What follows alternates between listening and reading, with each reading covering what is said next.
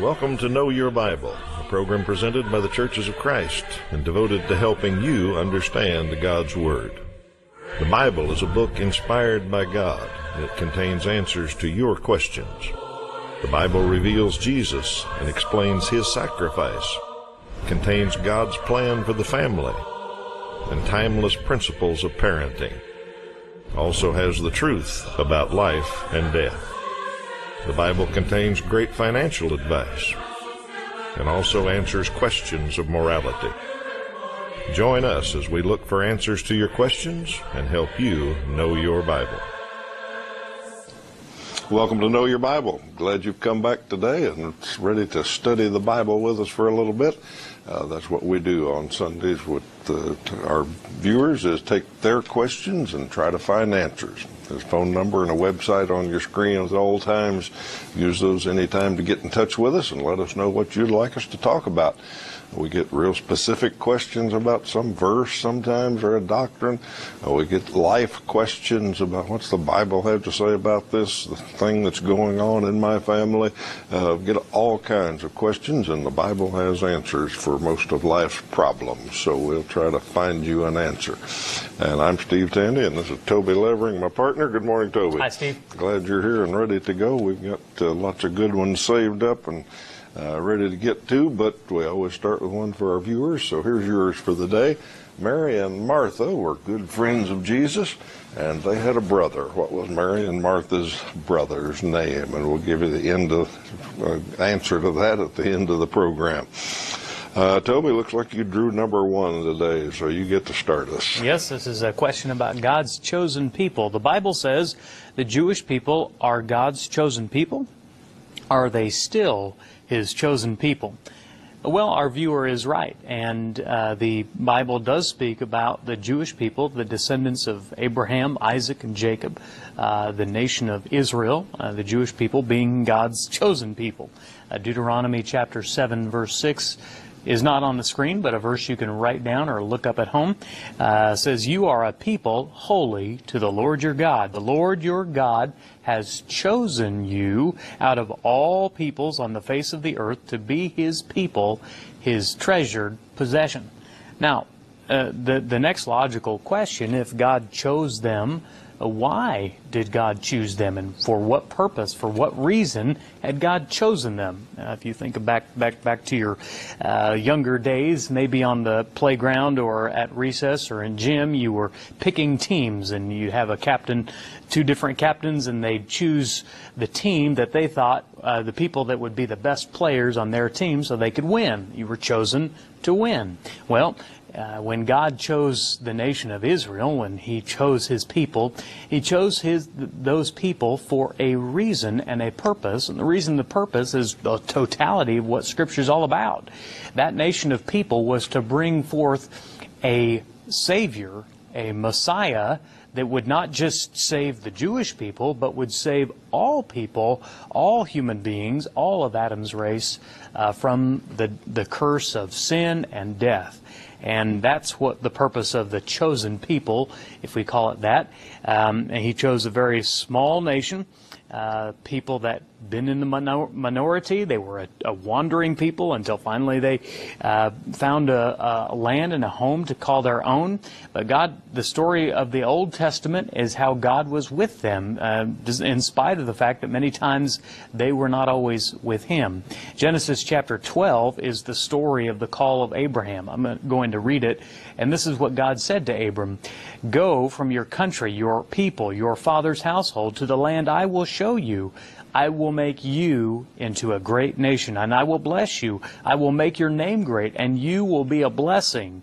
I will bless those who bless you, and whoever curses you, I will curse. And all peoples on earth will be blessed through you." God chose the Jewish people for a reason and a purpose. He told Abraham that. He reiterated that promise time and again to remind them that it wasn't because of how special they were necessarily, but because of what God was doing in them, and He was fulfilling His holy purpose. A purpose of God's choice of the Jews as His chosen people was to produce, as I said, the Messiah, the Jesus the Christ, who would be the Savior of the world. Now let's look at one verse on the screen, Galatians chapter 3, verse 29. If you are Christ's, then you are Abraham's offspring, heirs according to the promise. So the good news is that in Christ and through Christ, we too can be a part of God's people. I hope that clarifies. All righty, a question about taking care of the earth here. Viewer wants to know, where does it say we are to be good stewards of the earth? All right, excellent question, because that is a hot topic these days. We're environmentalism and climate change and everything all around that. People are all excited about it, and a lot of churches have become very social oriented on that topic and believe it's the role of the church to be stewards of the earth. So our viewer wants to know, well, where does it say that in the Bible? Good question. It doesn't actually say that. It gets pretty close in Genesis chapter 2 and verse 15, where it says God put Adam and Eve in the garden to work it and to tend it. Some translations say to take care of it. Now, bear in mind that was before the fall, and they lived in the perfect garden, and they had some duties. We don't know what they were. They weren't difficult, evidently, in our way of thinking of difficulty, because that was the curse, was it was going to be hard to make a living after that. But Genesis 2:15 says to work and tend the garden. Now, as far as after the fall and taking care of the earth and all that, here's what God said in Genesis 1:28, and He repeats it after the flood in Genesis 9. It says, God blessed them, and God said unto them, be fruitful and multiply, and replenish the earth, and subdue it, and have dominion over the fish of the sea, and over the fowl of the air, and over every living thing that moveth upon the earth. Notice we are to fill the earth up with people, and we are to subdue the earth and have dominion over all the animals. So that's God's assignment to us. Now, do I believe that means we can kill anything we want and despoil the earth and wreak all kind of environmental tragedies on the earth? No. I think we ought to be good conservationists. I think we ought to care for what we've been given. We ought to be frugal with our energy use. That's just good sense and good stewardship of our money. Lots of things like that we ought to do. But the Bible doesn't take us to where we've kind of crossed over today. When people talk about being stewards of the earth, the concept is that the earth is very fragile, and that we have the power to destroy it somehow. The earth is so fragile that humans are the problem. In fact, some people teach you shouldn't have children because that's going to destroy the earth. We get too many people on it. That's completely contrary to what the Bible says. The Bible says we're to subdue the earth and have dominion over the animals. But as far as how fragile the earth is and what we can do to destroy it, the Bible's very clear that God sustains the earth. He sustains the universe. He keeps it going, and He will destroy it when He's ready. We can't destroy this earth. God is going to destroy this earth. So that crossing that line, and I can't tell you where that line is, but at some point between being a good conservationist and picking up your litter and taking care of your environment and all that, it passes over to where environmentalism becomes earth worship. And the Bible does say that's wrong. Worshiping anything other than God is wrong. Romans chapter 1 takes it a step further and says once people get so far away from God, they will begin to worship the creature instead of the Creator. They will begin to think that creatures are more important than worshiping God. And you look at our world today, you can go to jail for many years for destroying an unborn condor egg, but it's perfectly all right to kill a human before it's born. So we've crossed over to we worship the creature instead of the creator, I believe. So I didn't mean this to be a lecture on radical environmentalism, but when we talk about being good stewards of the earth, there's a limit to that, and a trust to God that He will take care of things, that we can get over to where we worship creation instead of God. So hope that's helpful on being good stewards. Yeah, good answer. And I always recall, when thinking about that subject, the promise that God made to Noah after the earth was destroyed by the flood, that the seasons and all of the ways of the earth would continue. They would never cease until God chose to destroy it. So people get panicky about stuff, and we just have to remember the promises of God. And good answer. The question I have is a cultural one. Is it okay to live with someone and not be married? I realize that's increasingly a popular idea. In fact, most people, even those raised in God-fearing homes, the people who attend church, their teenage or young adults will go off and leave the home and find a boyfriend or girlfriend and decide that the best thing to do would be to live together before they get married. And first I want to kind of make sure we're clear on something, that the phrase living with someone, we're speaking euphemistically there, that we're talking about sexual relations before and outside of marriage. And that the Bible is 100% clear that is absolutely wrong. Now, sexual activity between a husband and wife, that's fine. That's good. God, that's what He meant. Sexual part of the benefits and blessings of the covenants of marriage is all about. But to participate in those activities and those behaviors before marriage or outside of marriage is absolutely repeatedly condemned in Scripture. The Bible term for that is sexual immorality. The original word is porneia, and it simply refers to all sexual immorality. And there's so many verses and not even time to list all of them. Let me give you just one, but know that there are many. 1 Corinthians chapter 6, verses 18 through 20. Flee from sexual immorality. Every other sin a person commits is outside the body, but the sexually immoral person sins against his own body. Do you not know that your body is a temple of the Holy Spirit within you, whom you have from God? You are not your own. You were bought with a price. So glorify God in your body. Sex before marriage is just as wrong as adultery, as homosexuality, as all the other forms of sexual immorality, any deviance from God's intended plan. Now, if you're asking in the sense of what about living together? We're not participating in sexual activity. We're just roommates, so to speak. We're living in the same house or apartment, but we're not engaging in that. Technically, there's not anything wrong with two people sharing the same space together. The problem is it's the appearance of immorality. Most people just jump to the conclusion, rightly so, that a man and woman living together under the same roof at some point are just going to be sexually active together. And certainly there's going to be a high degree of temptation.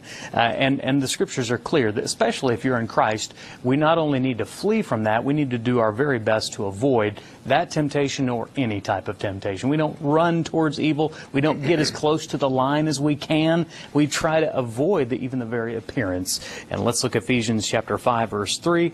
The Scripture says, "But among you there must not be even a hint of sexual immorality, or of any kind of impurity, or of greed, because these are improper for God's holy people." Now, and that last part there, just want to remind you, I mean, if you're watching this as a person who's in Christ, Christ, as a person who seeks to do what the Lord wants, who fears the Lord, and who honors His word and His will, then we certainly know that living together is not appropriate. And if you're of the world, if you're not a follower of Jesus, you certainly have a different standard. That doesn't mean God thinks it's right, but we need to understand that for God's holy people, living together is not appropriate.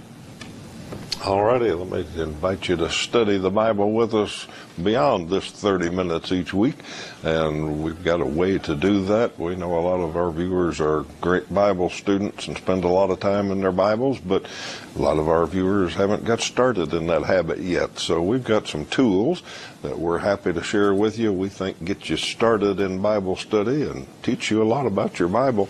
This is the first set of lessons we have. There's 8 lessons in it. It starts with the Old Testament and the New Testament. First 2 lessons there you see. You got to know that to begin to understand your Bible, so you learn the difference.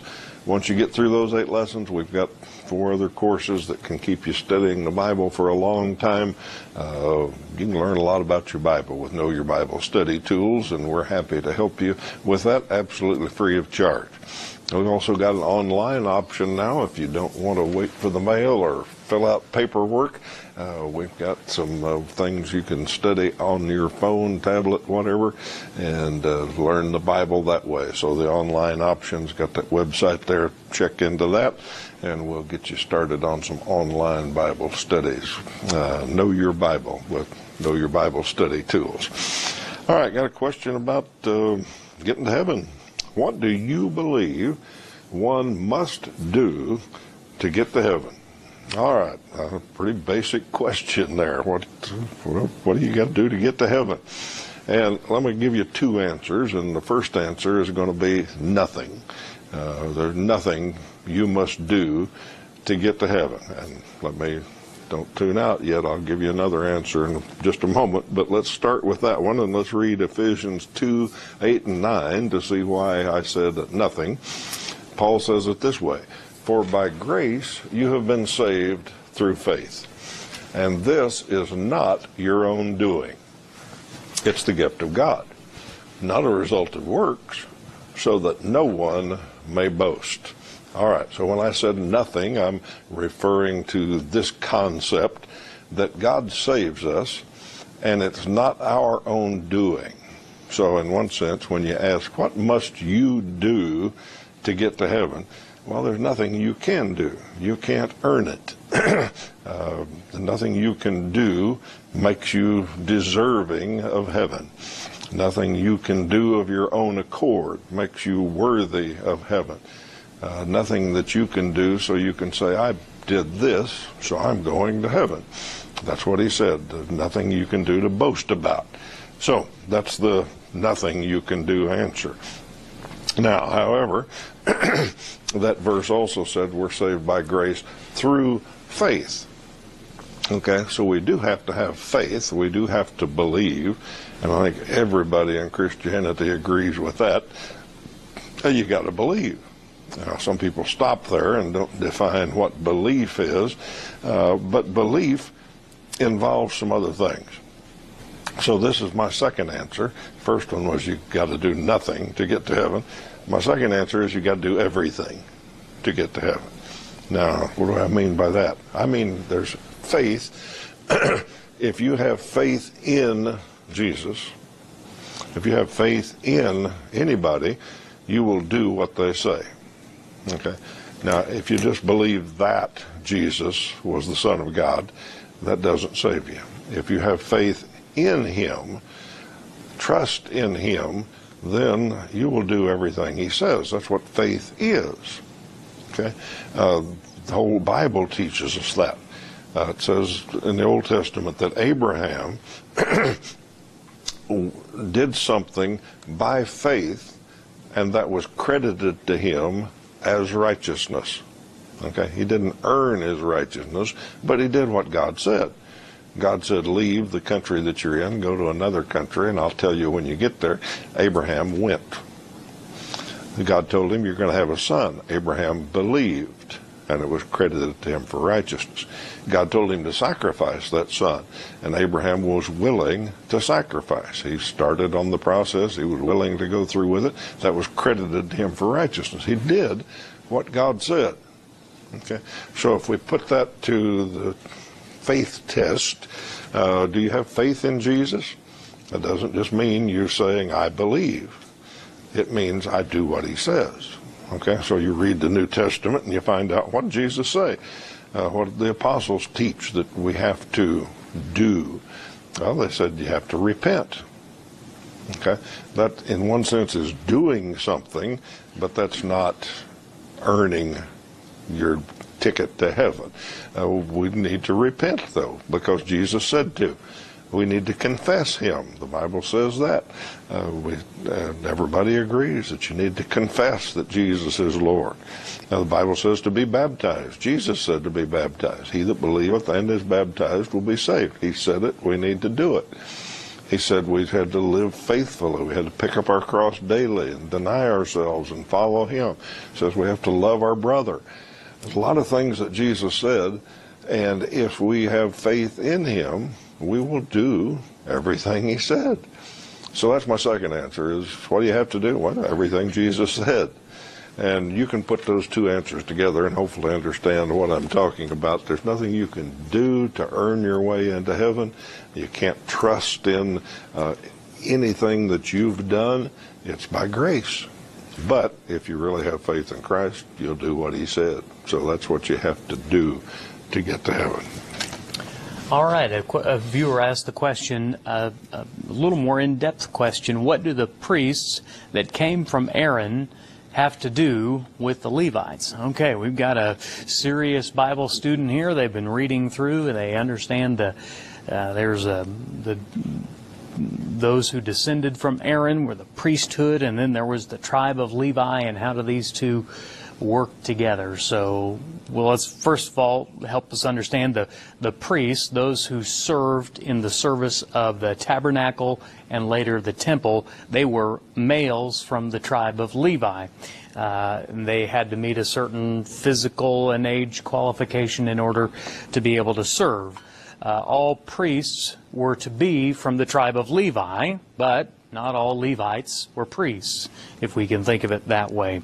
The Levites, who they were, the tribe of the Israelites that descended from Levi, who's one of the 12 sons of Jacob. Those priests, under the old system, not under the new system, but they served as the mediators, the go-between between the Israelites and God. They were the qualified men, as we said, from the tribe of Levi, and they had responsibility almost over every aspect of the old temple and tabernacle worship. They managed the sacrifices, they handled the offerings, they handled making sure that everything in the tabernacle or the temple was set up, the oil for the lampstands and the showbread and all of that. The logistics of that was largely handled by the Levites. Only the priests could enter the most holy place, and so that was what their job was, and that those people who served came from the tribe of Levi. Now, in our modern covenant, in the new covenant under Jesus, we don't have any men that mediate between us and God. Jesus is the only mediator between us and the Lord. And in fact, to go a step further, all people who are in Christ are considered priests, if you will. Let's look at 1 Peter chapter 2, verse 9.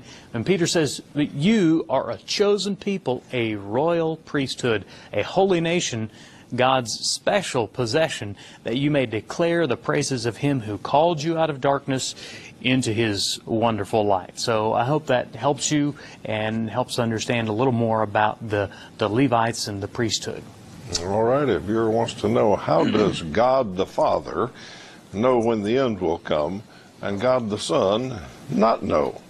All right, our viewers obviously referring to a verse in Matthew chapter 24, verse 36. Let's look at that. And this is Jesus speaking. The apostles had asked him when the end was going to come, and here's what Jesus said. But concerning that day and hour, no one knows, not even the angels of heaven, nor the Son, but the Father only. All right, so our viewers read that and said, well, okay, Jesus and the Father are both God. How does the Father know something and the Son not know something? I think the key is understanding when Jesus said that. Jesus was on earth. He was God incarnate. He had taken on flesh and fully taken on flesh. Somehow, and this is a mystery to us, somehow he had laid aside the privileges of being God. He said being God was not something to be grasped or held on to, but he laid that aside and became like a man in every way, like as we are. So while he was on earth, he didn't know, he said. Now, I personally think he's back in heaven. He's at the right hand of God. I think he knows. But the timing of that verse is important. While he was on earth, he said he didn't know when the end would come. Let me take just a moment and invite you to visit a Church of Christ near you.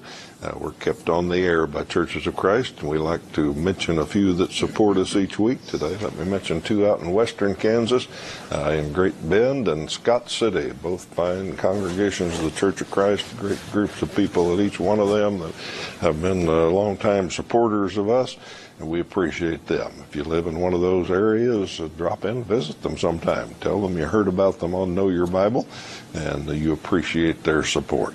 All right, Toby, we got a minute or two left here. Viewer asked the question, if God knows where people will go when they die, why does he create people to go to hell? Well, people don't go to hell because God sends them there. In fact, God has done everything within, that I can conceive of to keep me and Steve and you and everybody on earth that's ever lived out of hell. And yet, he will not, there is one thing he will not do, and that is override our free will. He gives us the ability to choose, and he always has, and he will not override that. And we must make the choice whether we're going to serve the Lord, whether we're going to follow Jesus Christ, who's the only way to heaven, if we're going to do what he said to do or not. And if we choose to not do what he said, if we choose to not follow him, then obviously that's a choice in the wrong direction, and a choice that ultimately will lead to our eternal destruction. Let's read 2 Peter chapter 3, verse 9. The Apostle Peter said, "The Lord is not slow to fulfill his promise, as some count slowness, but he is patient toward you, not wishing that any should perish, but that all should reach repentance." God doesn't want anyone to go to hell. He's done everything he can to keep us out of it. It's amazing how many why God does something questions come down to free will. That's right. That when he decided that he would let us choose, created a lot of problems. Yep. But it's the only way he could have real relationship with us. Exactly So that's right. the answer to a lot of them.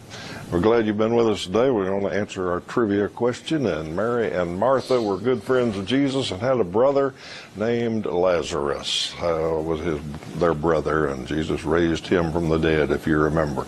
We're glad you've been with us today, and we're going to come back next week and try to answer some more of your questions. So we hope you join us then. Until then, we hope you just have a great week.